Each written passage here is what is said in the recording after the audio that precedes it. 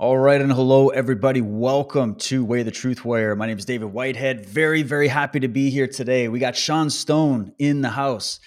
He really doesn't need much of an introduction on this platform. Many of you out there already are familiar with his work, but for those of you who don't know about him, you can go check out his website, seanstone.info.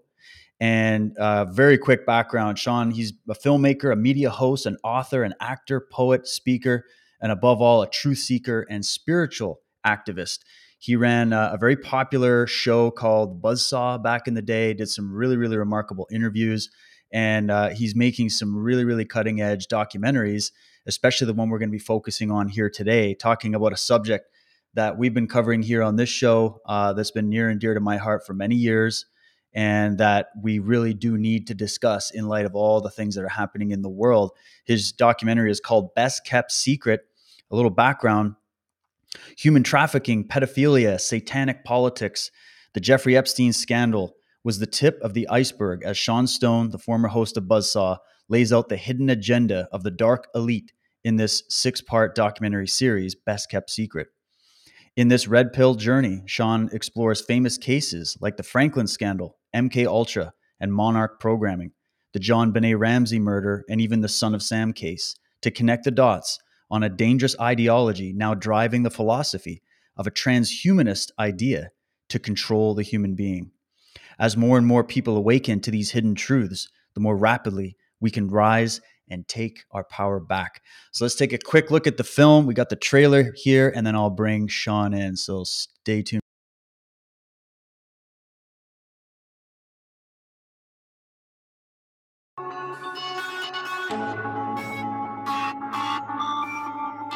You have all the money in the world you need. You have all the power you need. What's the point? What's the end goal? They said the end goal is to control the world. These people out here who believe in this worldwide Satanist conspiracy, okay? Ye fools and priests, I spit upon your fire. I became a pawn in a government scheme. His ultimate goal was mind control and to create the perfect spy. Oh, you're talking about erasing people's memories. The parents believe the boy is alive and has just been kidnapped. 6 years old when she All died. these people come from all over the country telling me about the ceremony. All of a sudden it becomes a satanic panic. Breaking news: governments are corrupt. They lie to their people, steal from their people, and occasionally kill them. A new world order for ourselves and for future generations. The Oliver Stone, George Bush connection. Oliver Stone. Oh yeah, man. He's their spokesman. While I doubt my father worked for the CIA, as a Vietnam veteran, my father saw a deeper state behind the scenes. And that's where I want to go. A politician has to be very concerned with where their donations are coming from. Spreads out like a spider web to Washington, D.C., involves some of the most respected and powerful and richest businessmen in this United States of America. It was unbelievable what we had. Clinton, we had everything. What we had was unreal. Procuring young girls for sex trafficking. There was no indication to me. It's over a $34 billion industry worldwide.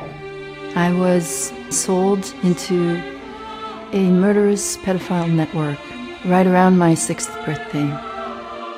There were a number of aristocrats that were part of this club. There are 200,000 children that end up in the sex trade every year.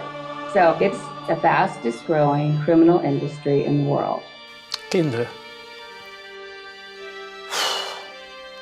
A lot of things that I witnessed, secrets that you wish you didn't have to hold on to. Hail Satan! Hail Satan! If you don't get this right now, I swear to Lucifer. Man, these cats speak with forked tongue. And you can see the lie written all over it. And this is extremely dangerous to our democracy.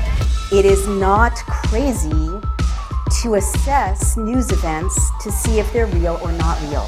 And in fact, it's kind of crazy not to. So what we see around us is actually an illusion. We're only looking at the tiniest sliver of what actually exists. We've been hoodwinked. The greatest forms of human control is the suppression of the sense of the possible. As Americans, we tend to believe this about other governments, but rarely, if ever, our own. But you were staying at the house of Yes. a convicted sex offender. It was a convenient place to stay. We've allowed this to happen because we didn't know that there was another reality we could experience.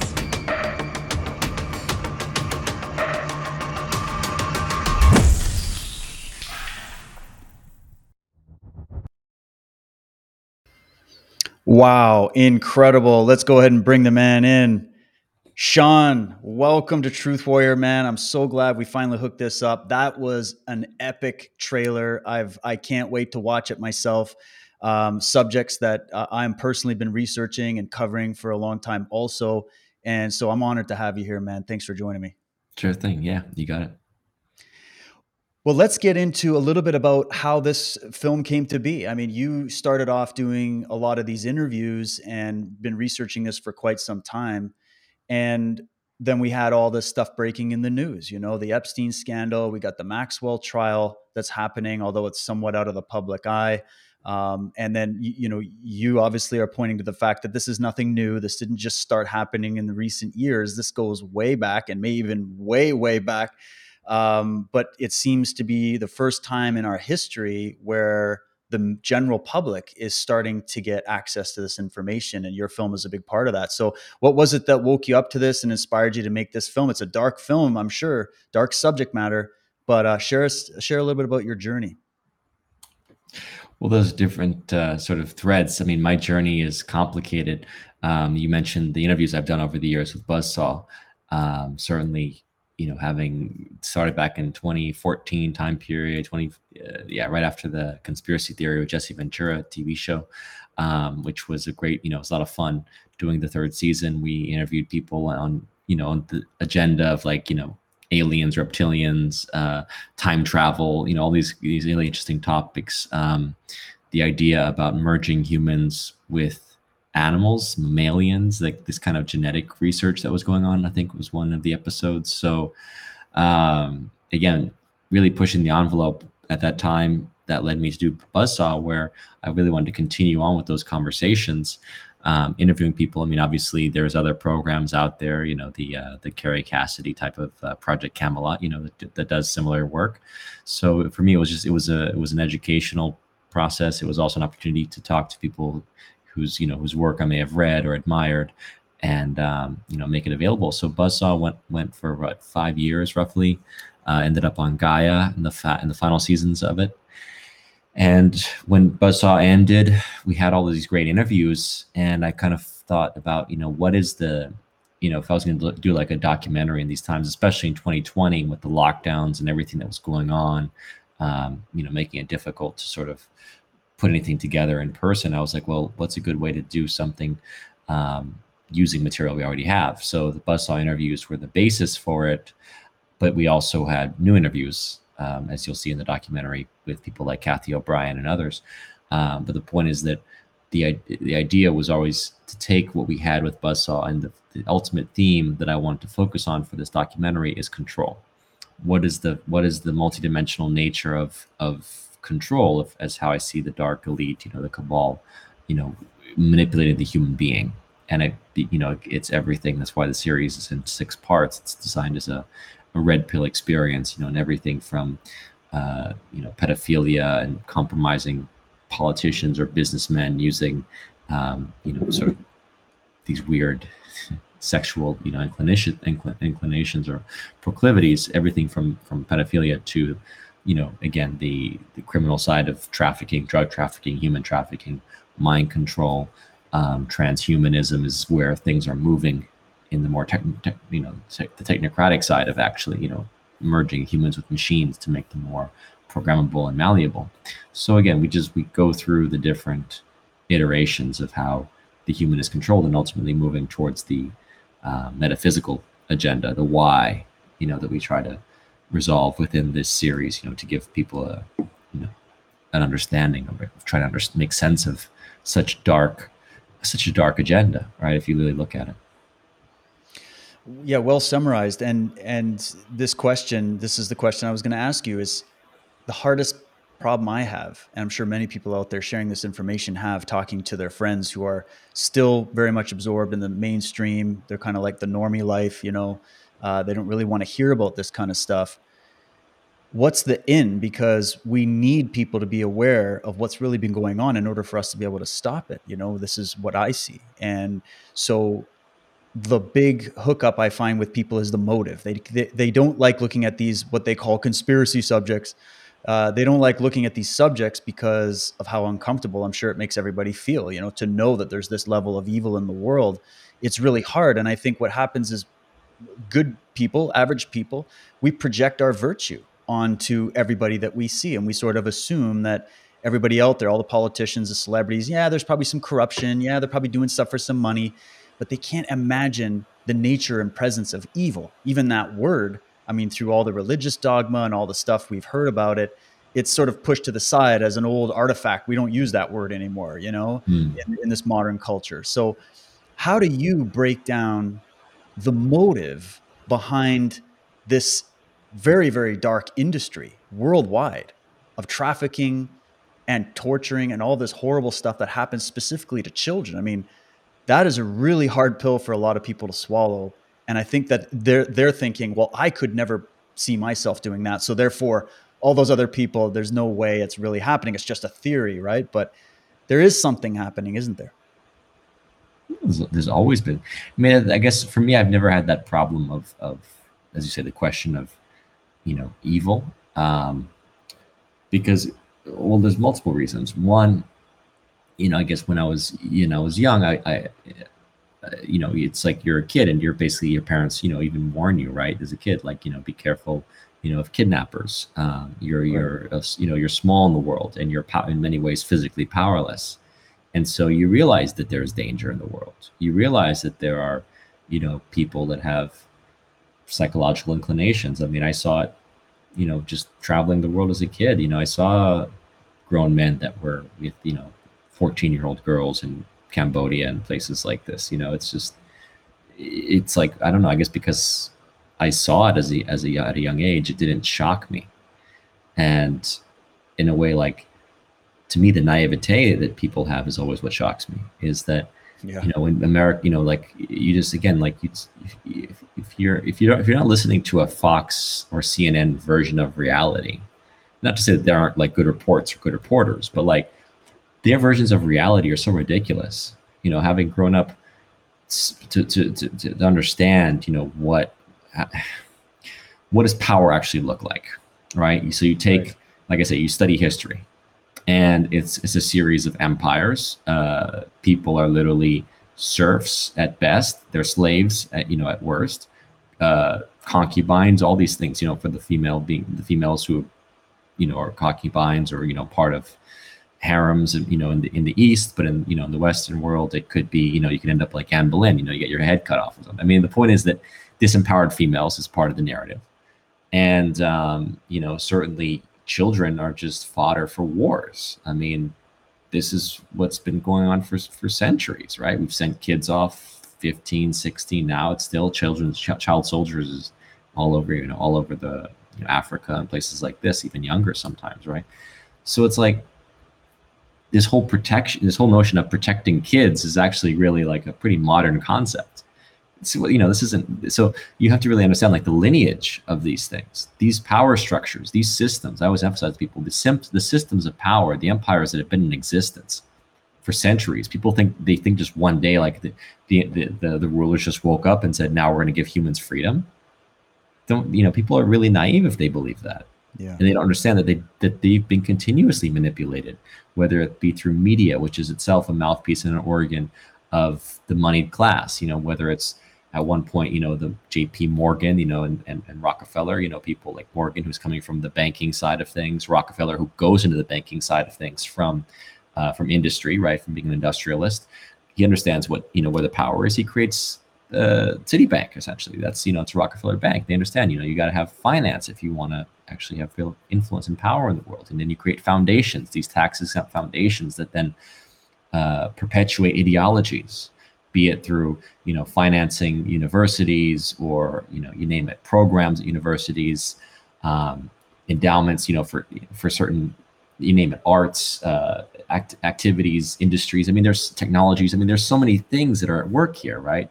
So, you know, you get a system of power and control that's in existence. And, you know, for me, like as a kid seeing, you know, JFK, which my dad made us, you know, when I was young, I played in the film as well. And I'm watching this film about Kennedy's assassination. And all these people are thinking, oh, the president of the United States is the most powerful man in the world. And I'm like, okay, so this guy's so powerful, he got his head blown off in broad daylight. Doesn't sound very powerful to me. Right. So where's the real power in the world? And that's been, I think, an interesting like quest for me. It's just trying to understand, you know, the nature of humanity between the psychological domain, the physical implications of power, military expressions of power, you know, economy, things like this. And just who creates money. I mean, these are all questions that people have to, you know, most people don't want to ask themselves, I guess. I think a lot of people do in ways and do know more and intuitively know more. But as you said, the problem becomes running into that question of what can I do about it? How, you know, you can feel so disempowered by the fact that even when you have conspiracies that are in broad daylight, even when you have things that are corrupt right in front of your eyes,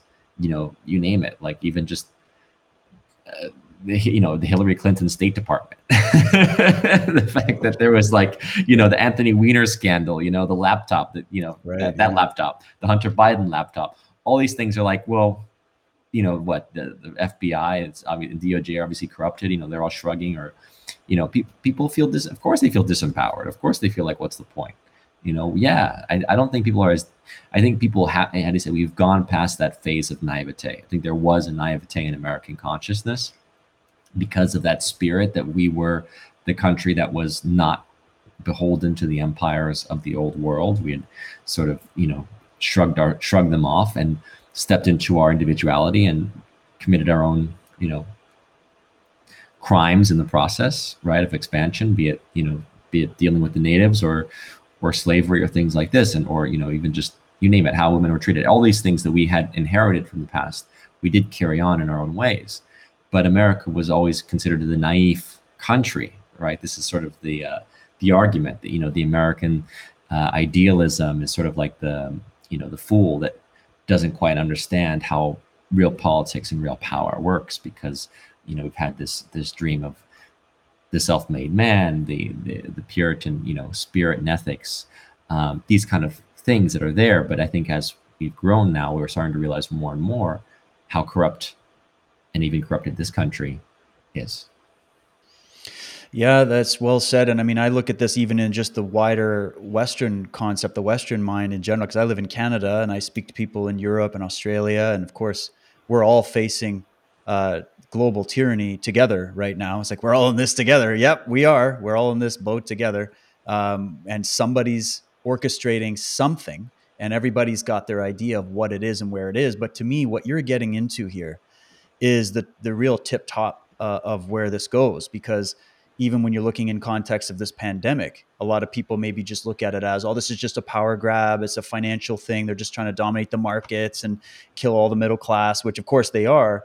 But this goes well beyond that. And it definitely is not something that just happened when Klaus Schwab came out and announced the Great Reset. This has been in the works for, I would say, at least 200 years or more. And you could go even further back with these ideas.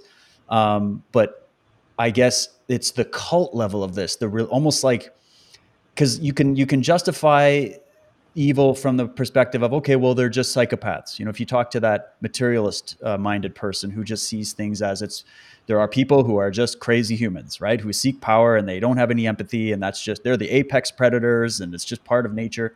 Mm-hmm. And then you have the people that say, well, no, this is coming from some kind of extraterrestrial influence, be it physical, extraterrestrial, or dimensional, spiritual, however people want to see it.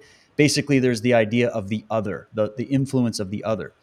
And you've covered all of those angles, I'm sure. But for me, a basic way of explaining it to people that might not be ready to go out of the planet for a minute and think about this rationally, you might say, well, these people that are involved in these types of practices, because if you have these elites that are doing this trafficking, pedophilia, all this stuff, and they're also in positions of power and influence, what's holding that together? Well, it's ideology on one level. It's sort of like they're part of a religion. They have a religious-like belief in what they're doing, in the same way that people of any religion, even the religion of scientism, they have the solid belief in what they're doing, and that influences their behavior and their actions and their entire worldview. And if you couple that kind of a worldview that they have with all the power and money and influence you can imagine, yeah, it's easy to understand how we got into this situation. But Sean, what do you think? Do you think we're just dealing with a couple corrupt bankers and psychopaths? Or I'm sure you're going to say, yeah, no, there's something much bigger that is behind all of that. We're really only seeing the surface level, right? Yeah, I've always wondered, do people who are possessed know that they're possessed? And it's just like, it's one of those things where when you start to venture into the spiritual world and become more adept with it, more aware of the energies involved, you really wonder, like, do people understand that they are vehicles for things that are unseen? And are they intentionally doing this? Is it a practice, or is it just they've been co-opted? I tend to think there's some level of intentionality, some level of craft, like how you say, whether it's witchcraft or cults, covens, things like that. There's some level of that, especially at the higher, I would say the higher echelons. But it's an interesting thing because you are dealing with something so pervasive and malevolent that it does go, even sociopathology, like where does that come from? It's kind of as mysterious as the Rh it's like a perfect, perfect hunter killer type, right? But it's almost like the Rh negative blood. Like, where does that come from? The Rh negative, no rhesus blood, and in the Rh negative type, it's like, where does this come from? Is this an alien thing? Is this something, that was seeded here? Is this part of what's called the devil's work? I mean, all the religions talk about a devil in some form. So just because all of a sudden people decided that they are rational and skeptical of the devil doesn't mean it doesn't exist. And that's, again, it doesn't necessarily exist the way people think it does, but there's an evil in this world. And you have, it's not far-fetched to imagine that the evil works through groups of people, potentially through bloodlines generationally, because of contracts, things that are talked about, like contracts and debts, blood debts, or things that are owed, right? In a sense, you want worldly power, but you have to sacrifice a child or the firstborn, right? In the old, I say, what was it? One of the old mythologies, right? So there are all of these factors that you have to kind of consider when you're looking at this situation and going, how can people just be so outright committed to something that is this nefarious and evil? Right. And explicitly like they just, they just show it in your face. And it's like everything from the frequency of it to, the nature of it. It's just like, how did this take over our world? Because there are more good people than not on this planet. And I think most people have some sense of, justice and morality. I would say most kids have a natural inclination towards that, right? Like, this is fair, that kind of, there's something in humans that recognizes that. So to have most people being, generally speaking, decent and hopefully having some common sense, to have a society and a culture that's controlled by such psychopathic beings, as John Lennon said, we're ruled by psychopaths. It's like, that's it. Is it really enough to just say, well, because they were, how do you say, the psychopaths are essentially more the alpha, like you said, the alpha, types that have, they went there when no one else would, they screwed the other guy before they got screwed. No, I think it's more, it's got to be, if there's something deeper there that you have to at least allow into a supposition, into a hypothesis. Oh, I agree, man. I've been banging my head against the wall for years thinking about this. I mean, I started doing this about 18 years ago, very similar as yourself, interviewing people, talking to people, reading books, just trying to absorb as much information as I could. I had my own fair share of experience. I spent about 5-6 years working in Hollywood, not on a big level, but just with History Channel, doing some documentary stuff. and, you know, met some great people, fantastic people, but, you know, also noticed that there is something else going on there. And then you hear the stories, and then I've interviewed people from there, and then we've seen what's going on now with all these scandals coming out. We've heard the rumors for many, many years. I think what is really happening is we're just getting our toe in the door as to what might be really happening here. But you bring up a good point, like the idea that we're just dealing with a bunch of psychopathic, megalomaniacal people can only go so far, because you also look at the coordination and the syncretization of it in a way where look at I like the pandemic as a great example, because the way this all rolled out was remarkably synchronized, where all of a sudden all the governments of the world decided to completely go against the old view of science when it came to virology and how to contain viruses and how to deal with it. It just all went out the window all at once. Mm-hmm. And you could say, well, they were afraid. They were looking at wrong information, and the other argument people give me, Sean, is, well, governments are just incompetent. They're all a bunch of idiots. They don't know what they're doing.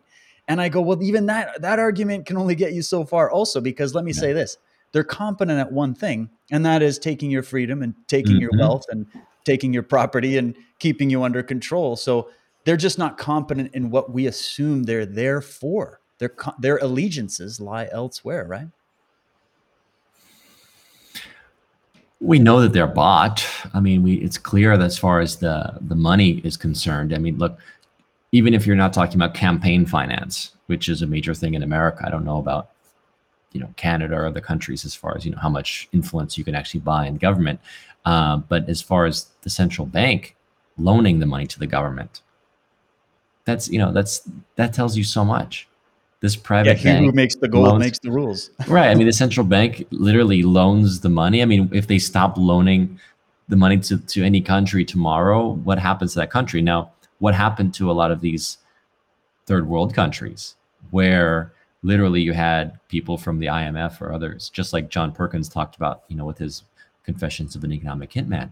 It was like they would threaten countries. You know, you have to follow our measures. You have to follow our lockdown rules. You have to follow our guidelines if you want to. You know, you have to comply with us if you want to, get your next loan, right? Or bribe you, whatnot.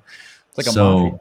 It's totally a mafia, and that's why you only saw a handful of countries go against this regime. I mean, you know, Trump to a certain extent went against it. That's why he was ousted in 2020. The Tanzanian president, who was the one calling out the PCR tests as faulty, right? As showing that fruit and goats all tested positive for COVID. Yeah, he got taken out. In the Eastern Bloc, I don't know if they could take them out as easily. I heard though Belarus didn't follow any of the rules. Like, it's one of the only countries. Well, as Ukraine is, of course, Ukraine's following all the you can't administer ivermectin in Ukraine, right? Because they're all dependent on U.S. money. But Belarus, which is not waiting for U.S. money and rejected the IMF offers, has been treating patients and, you know, using different techniques, never locked down, never forced the vaccine mandates. So, you know, that's why their president is called, you know, whatever, the dictator or whatever, because he's going against the protocol of this, you know, Western scientific establishment. And by the way, scientism, if you really understand it, we were talking about how in the spiritual sense, you would contract with demons or spirits, you know, for power, but the power is the material realm. So a true Satanist is a materialist. And that's what people don't really get. Like, there are those, like, there are, I mean, you can practice and work with spiritual forces or not.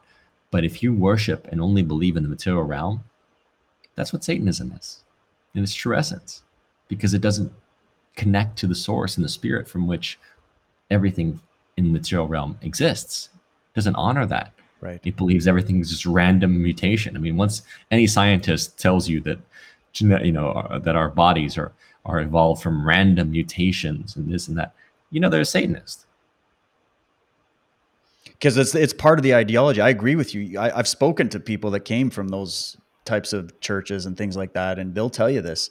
And so if they're coming from this materialist view, the other thing is that serves the public well. So I always look at it like these guys, they might wear the robes of the Pope, or some imam or some rabbi or some Buddhist monk, or, you look at the medics, they're the doctors, they're the experts, they're the ones that are going to bring us this trans. They'll wear the colors of the religions and the ideals that the public is familiar with, but behind the door, they're shaking hands with people from across the camp. They have their own beliefs. So they might sell materialism to the masses via the scientific and media establishments, but behind the door, they're laughing. They're like, this is great for them, right? But then, they do have that belief that there is no consciousness. That's not a factor. Or if there is, it's something that must be controlled. I mean, you read the statements of people like Dr. Jose Delgado, and you go back to these guys where they're talking about humans don't have a right to their own will. They must be controlled. We're literally trying to find a way to put brain implants in you people. Like, this is the kind of quotes these guys were saying back in the 60s, Yeah. So there's been a move to dehumanize the human and to get our consent. I wondered if you could talk about this, because I've heard an interview where you just nailed it, where you were talking about this idea of there is a karmic law that they do believe in, these elites, these dark satanic elites. They have to elicit or solicit our participation. They can't just full out do stuff. They need us to go along for the ride. And I saw this when I was doing my research on various cults, because, everybody covers cults from the angle of, oh, Jim Jones, he was just a psychotic maniac, or Walter Applewhite or Robert de Grimston or any of these people, Charles Manson. They focus on them as the leader. And I'm like, yeah, but those guys would be out of business if they didn't have any followers, pining over them and cheering for them. Mao Zedong and Adolf Hitler and Stalin, they wouldn't have risen to what they were if they didn't have a bunch of raving fans. You know what I mean? We're living through the biggest, demonstration of cult behavior I've ever seen. Yeah. I mean, this is literally like this. You understand how Nazism exists when you look around it, and look at Twitters, and people, oh my God, get vaccinated, double vaccinated, can't come in without a vaccination, double vax and a PCR. I mean, it's like, I can't wait till you die of COVID. Like, that's what they're actually saying. It's amazing. Absolutely. You don't get vaccinated, you're going to end up on a ventilator. I mean, brainwashing is real. It's a certain process that they play. But what's fascinating to me, because I didn't really pay attention to it, like, I guess what's interesting to me is that people actually watch the narrative, right? So when you're like, if you're in the real world, right? I mean, you can literally go all over the place in this planet and just not even engage with people playing the game, right? I mean, we're in Florida now, and it's like Florida's been open for the most part.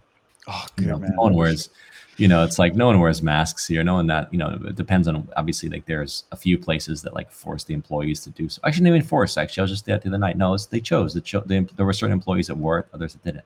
So yeah, I mean, for the most part, it's just like an optional thing, right? Or, it's what it should be. It's like, it's your choice, personal choice issue. But you'll go to LA and people are like totally into it. And it's just like, it's like they're watching the media. They're like, they're playing into it. Like, they're following the leader. And you're just like, what is this psychology that people get into that they want to fit in? That's really what it's, to me, it's what it's always been about. It's like, you don't want to be the one that rocks the boat and challenges things and the outsider. Oh, it's so dangerous to have an idea, even though privately they might tell you what they really think, but they're just so scared of being seen as different. Do you think that's part of cultural conditioning and maybe even the education system a bit, with the way that, and the media? I mean, there's many things that plug into producing that. There's a basic instinct, I think, that we have as a remnant from the past, and it's a human thing. We want to be with other humans. We're tribal by nature, right? We seek protection in the herd. It kind of comes from instinctual things, most people anyways. Mm-hmm. There's always those lone wolves kind of people, but the vast majority of people will be absorbed into the herd mentality because they feel safe with the herd. That's, I think, what it is, right? That's why in America, the founding fathers were like, hey, you can't have freedom and security at the same time. You'll lose both if you give up freedom. That's what they're saying. If you give up freedom for security, and in this case, it's the illusion of security. It's not even security. If you give it up, you won't have either. So it's better to have freedom and then recognize you're on a world and there's risk and one day you're going to die. It's better to live free than to not live at all trying to be secure, right? Well, this is one of the most interesting points. I mean, this goes back to our question about materiality. And true spiritual beings and the quest for spirituality can never fit in or conform to the herd. This is what the Christ teachings are all about. It's essentially, it's like you have to activate who you are. You have to connect to who you are as a soul and to stand into your power as a chosen of God, let's say. Can you answer the call? First of all, the call is the spirit. It's your spirit calling to you, right, from beyond the physical domain. And so what's interesting is religions oftentimes are the hijacking of the spiritual teachings of the original texts and the leaders and those who actually have the visions and say, follow me, as opposed, and the religion comes along and says, no, he didn't mean follow him. He meant worship him. You see, and that's how they play the game. Right. So then they turn the leader, the one that was there to basically say, do as I did, follow me, become more spiritually attuned, stand into your hero. Stand into your own embodiment, right? Your spiritual attunement, your embodiment of divinity, right? Stand more into that power. And the religion comes along and basically turns it into a cult and says, oh yes, worship that being, don't be like him, listen to us. I am we're the standards. We're the vicars of Christ. I'm the stand-in. Worship exactly. us, give us your taxes. Yeah. And so they played that game, and then religion came to it's not dead, but obviously people are questioning it more. I mean, even Catholics say that the Pope is corrupt, or they're involved in pedophilia and all this stuff. Like even Catholics will admit like it's corrupt, right? So like, okay, religion doesn't have the power that it maybe used to. Spirituality has a power, and that's just why it's so interesting to see those that are spiritual, and tend to be more in the faith-based community. It's true. Like people with faith are standing stronger than those who bought into the new religion, which is scientism. And it's truly a religion. It's like, this is the dogma, and Fauci is our Pope, and whatever he says, we shall obey. And it's WHO is the new Vatican, Hey, by the way, about the Vatican and all that, where do you peg the Vatican, the 3 city states, the Jesuit kind of thing? Where do you peg them in the power pyramid of all this stuff? The Jesuits? Yeah, like the Jesuits, the Vatican, I've had my sort of eyes on that for a long time. Sure. And, where do you look at them in the hierarchy of things? I don't really look at it as a hierarchy. I look at it just as, well, where what's playing out. So the Jesuit influence, certainly when it comes to people like Fauci, who's Jesuit trained. Oftentimes you have to look at people within governments, right, as far as their training goes. But the Jesuit thing, what I was told about the Jesuits is that they're trained to basically, there's a lot of, and there's plenty of good Jesuits as well, but they're in many ways that they're trained to sort of argue anything to its logical conclusion. It doesn't matter if it's based on a false premise or a false conclusion. They're just trained so well in logic, and so oftentimes they're really good at lying or deceiving. I think of the Vatican component as a mixture of things: spiritual power, economic power. Certainly, I mean, you're talking about a lot of money, right, that the Vatican has, and certain. I mean, this is where it gets into the legal questions, because underpinning this whole empire, and we're talking empires now, like there's the Holy Roman Empire, or essentially the Vatican, and there's all these different laws that were put into place, that were done over centuries, and there's all these people to this day say, well, essentially the Vatican still has a lot of influence because of those old legal structures that were put into place centuries ago.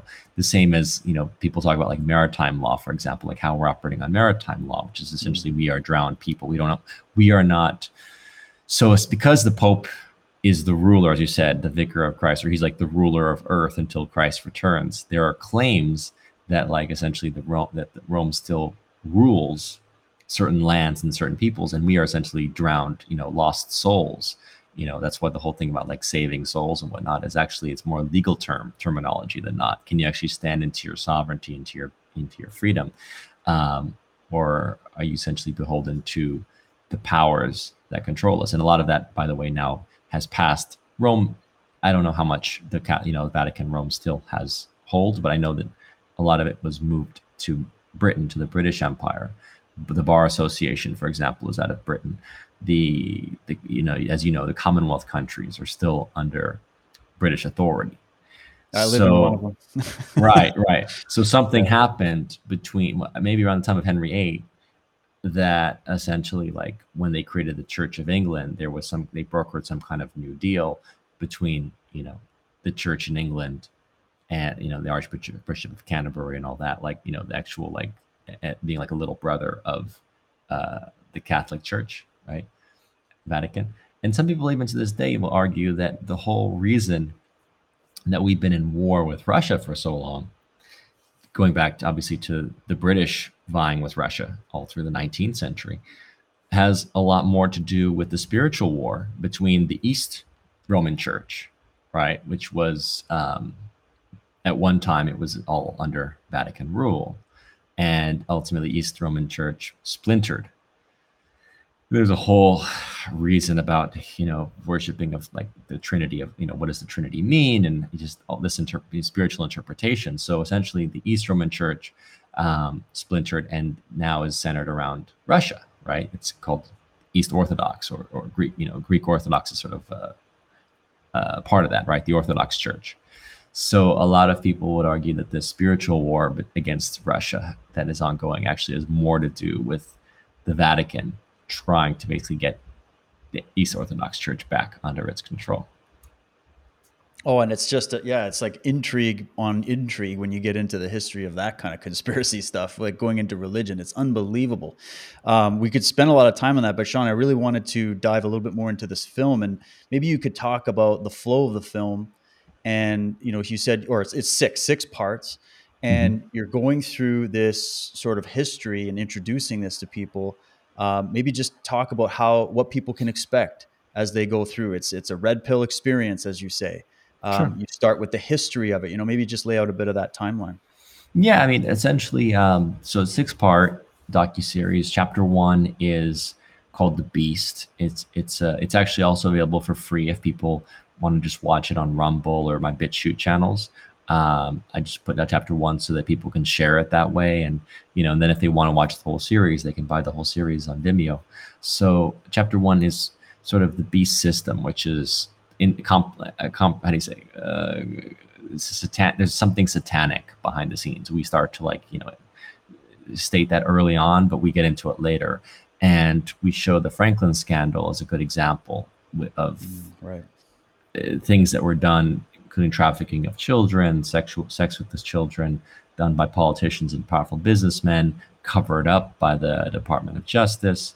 So, and then also there were kids talking at the time about, being involved in satanic, like sacrificing of infants and things like this as part of this network. So it's essentially a great entree to that world. And obviously, you're involving weird sex, ritual murder, trafficking, cover up, all connected to politics and big business. So that's sort of the the gateway into this world. And then from there we go into the MK Ultra mind control programs, especially the story of someone like Kathy O'Brien, who she's great. Claims to have been abused even by very powerful people, and including the people like Gerald Ford, and I guess the Clintons are involved in her story. But more importantly, she was basically put into like mind control states where she dissociated and could be used for anything basically, whether it was sex or being sent to a political leader, sending messages, trafficking, all this kind of stuff. So anyway, so the idea is to get people into this realm of mind control. Chapter 3 is the political compromise that goes on, and really starting with Jeffrey Epstein is a great example. Chapter 4 is the New World Order agenda, which is global government, and the end goal, which would be merging humans with machines to essentially make them more, compliant. We also talk about sorry to jump in, but that transhumanism thing, you would peg that in that materialist camp, right? Which is their way of trying to transcend matter using technology in a way. Is that kind of how you see it? Totally, because they don't believe in spirit. So that's these Right. people saying that you can download your consciousness to a computer. You know, it's like it literally just thinks that your consciousness is a bunch of bits, you know, firing in your brain. I mean, they don't have neurons firing. It's like they don't have any conception of, how do you say, this etheric realm that we're interacting with that allows us to have consciousness, that, you know, we're not just more evolved brains than chimps. You know, that's what their theory is, that we're just basically, you know, monkeys that got, you know, more of their, whose brains evolved better. I believe that a lot of studies obviously are showing this, that, you know, consciousness is non-local, that you can literally, you know, your brain can basically be like, you could be dead and literally like be traveling outside of your body and seeing things, right? So consciousness it comes from a different realm. It comes from what we call spirit. So these transhumanists, you know, I don't know if they don't believe it or if they're just trying to figure out how to, you know, recreate the human and themselves in the process, perhaps, in a way that's very much about controlling the material realm. Yes. That's what the Fourth Industrial Revolution talks about. The Fourth Industrial Revolution is exactly this. We talked about Schwab earlier. The Fourth Industrial Revolution is all about the idea of, you know, creating smart grids and making everything mechanized, and, you know, you don't drive your own car, so everything will be managed in a way that's controllable, or more easily controlled. They'll probably have carbon, you know, credits will be involved, and, you know, how much you use. You can only travel so far. You have to have like an electric vehicle. You have to have your digital vaccine passport to access your electric vehicle, and you can only go, you know, 7 kilometers from your house. Or, I mean, these are the kind of theories that these guys are playing with, and they're open with it. They're open, and maybe, do you think they're at a point, because they used to use, in my estimation, you know, kind of, I read a lot of the old guys like Dr. John Coleman and G. Edward Griffin and Michael Tessarian and these guys. I grew up with them, where they were studying this when it was at that time where you could say these were very intelligent. They had this Fabian style technique where they would infiltrate and they would take lots of time and they wouldn't be in a rush, and you'd never really detect them, like a predator in the wild, where the predator moves slow enough that you can't see it getting closer, but fast enough that it's going to get you before you run off. But it's as if with this pandemic, they've put the foot on the gas pedal and they're just like, yep, we're building a new world order. I mean, they use New World Order in the Australian news media like every other day now. Yeah, it's the New World Order. Welcome. There's a concentration camp down the road from you. Go sign up today. Like, they're right in the open with it. And, you know, you're sitting there, and I guess I'm wondering, is that hubris and arrogance, or is there a battle going on behind the scenes? Or is there pressure being put on them? Is evil the only show in town, Sean, or is there hope? Is there some help in this fight? Is humanity waking up? What do you think? I don't have personal knowledge that there's hope. I have a good feeling about what's happening. I think that there's reasons for the New World Order being, so, as you say, so rapid, perhaps because the timeline that they're facing is such that Trump delayed things. I think that they would have, you know, they were hoping to transition to Hillary and to really move this thing forward in the 2018-19 time period and be done by 2020. So the fact that they delayed 2020 perhaps is part of why they're expediting timelines.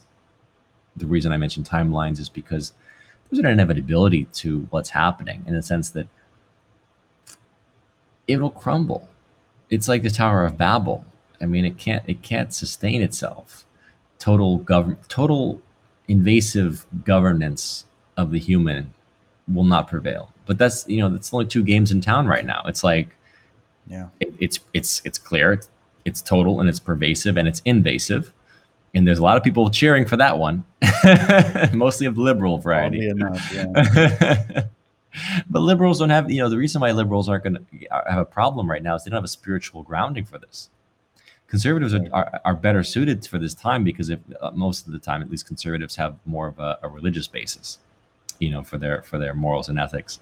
And so when you have a religious basis, you actually have some spiritual standing in this fight. If a lot of the liberals are out there without any religious basis, they're just kind of like, you know, whatever the government, they're just wanting the big government. They're on the big government side, basically, right? They've been on the big government side, unfortunately, for too long. Which is weird, isn't it? I mean, wasn't the idea of the classic liberal, which I can empathize with? There are many of my heroes were classic liberals, right? And they come out and they're like, we're here fighting against the big government and fighting against the big media and fighting against big environmental groups. That's a that changed. That became libertarian. You have to remember the new left is Fabian socialism, or they came out of the Fabian socialists. A lot of these guys came out of the socialists. Marcuse That's why, and all that. yeah, Marcuse, exactly. I mean, you have to look at this as the liberal, the so-called, and liberal is not really the right word. You're right. Liberal is supposed to be open-minded. I saw a study the other day. It's like liberals in college are less likely to date anyone that's not of their political belief, less likely to work than the conservatives are, less likely to work for someone who's not their political belief, right? Like so they're not liberal. Yeah, they're not liberal. They just liberal. stole the word. Yeah, they're not liberal. No, they're definitely not liberal. Maybe Democrat, I guess you could say in America. But yeah, they're leftists. The left, as you know, got taken over. And I guess it always was more inclined towards socialism, but it moved into this weird variety of sort of Fabian socialism, where it's like, yeah, we just want, we want bigger government, to take care of everything. And now you realize with the pandemic why social medicine doesn't work. When a government controls your access to medicines, like what a disaster. All these people being denied access to ivermectin and stuff. Like, you don't want the government to be involved in this stuff, because look what they're doing. They're literally killing people. I mean, this is like the Nazi T4 program, like euthanasia. Like, let's just get rid of these older people. Just put them on the ventilators. We don't want to treat them. Just wait for them to die. Or we'll help them along with the ventilators. I mean, it's true. That's what happens. And by the way, the Nazis. I mean, there's a great book called Liberal Fascism. And just talking about how I've got that book. It's Jonah Goldberg, I think, or exactly. I mean, it's like, there's a lot of the left that loved, not Hitler himself was sort of the left. He was just, he was national socialism, right?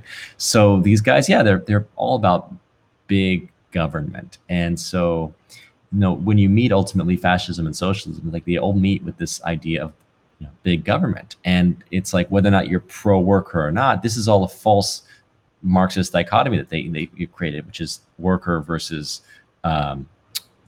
employer, right? That's a false dichotomy. This class war is a false dichotomy. There doesn't need to be a class war, but a lot of people are operating with this assumption that there needs to be a class war.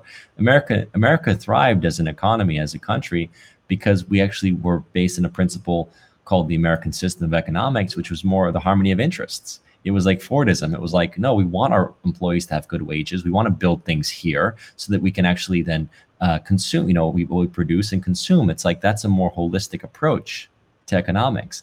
All that goes out the window with this monetarism, with this global monetarist system, right? Which is all about moving currencies globally, trying to basically transact in goods globally, because it disempowers any one nation from being able to produce and consume for itself and being independent of a global system. And they don't want independence. I think they want to bring back feudalism and make it great again. That's what the Build Back Better thing is.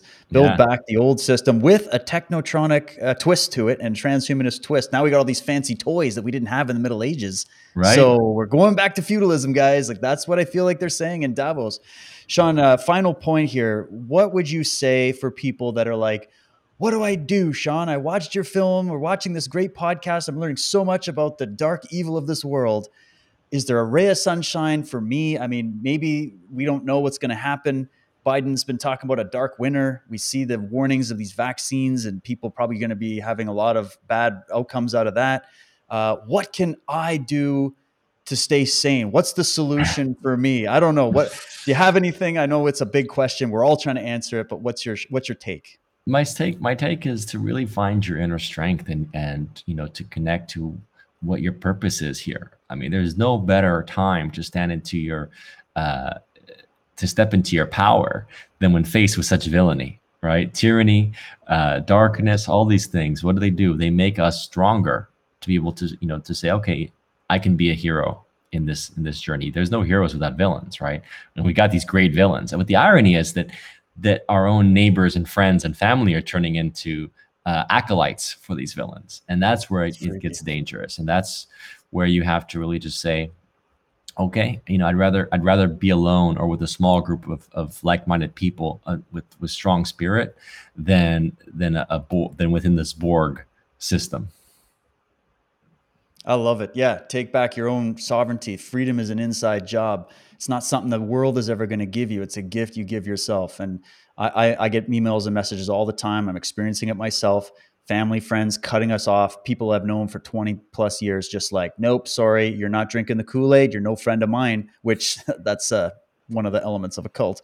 But this is why people who are advocating for freedom, truth, and justice have to stand strong. And that's what I hear you saying. And we're all in that camp together. So if they do put us in the gulags, at least they'll have all the strong freedom fighters together, and we'll break out and hopefully fix it. But I'm seeing a number on my screen at the moment of like, I have 144 messages. 144. Remember that?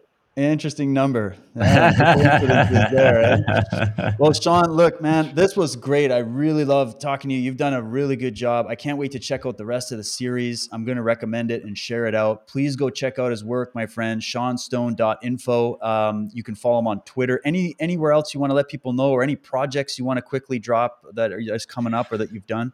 Yeah, no, people should definitely watch Best Kept Secret, share it. The Paradigm of Money is a new documentary I just produced about how rigged Wall Street is, basically, right? And we got a lot of cool insiders, including Ron Paul, Max Kaiser, Nomi Prinz, David Martin from The Pandemic. Great. He's great. Yeah, some really good interviews in there. So people can check out The Paradigm of Money online as well.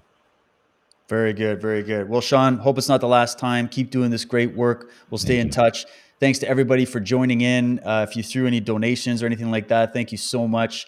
Please go check out this documentary series, and I'll catch you next time here on The Truth Warrior. Cheers, everybody. Thanks. Cheers.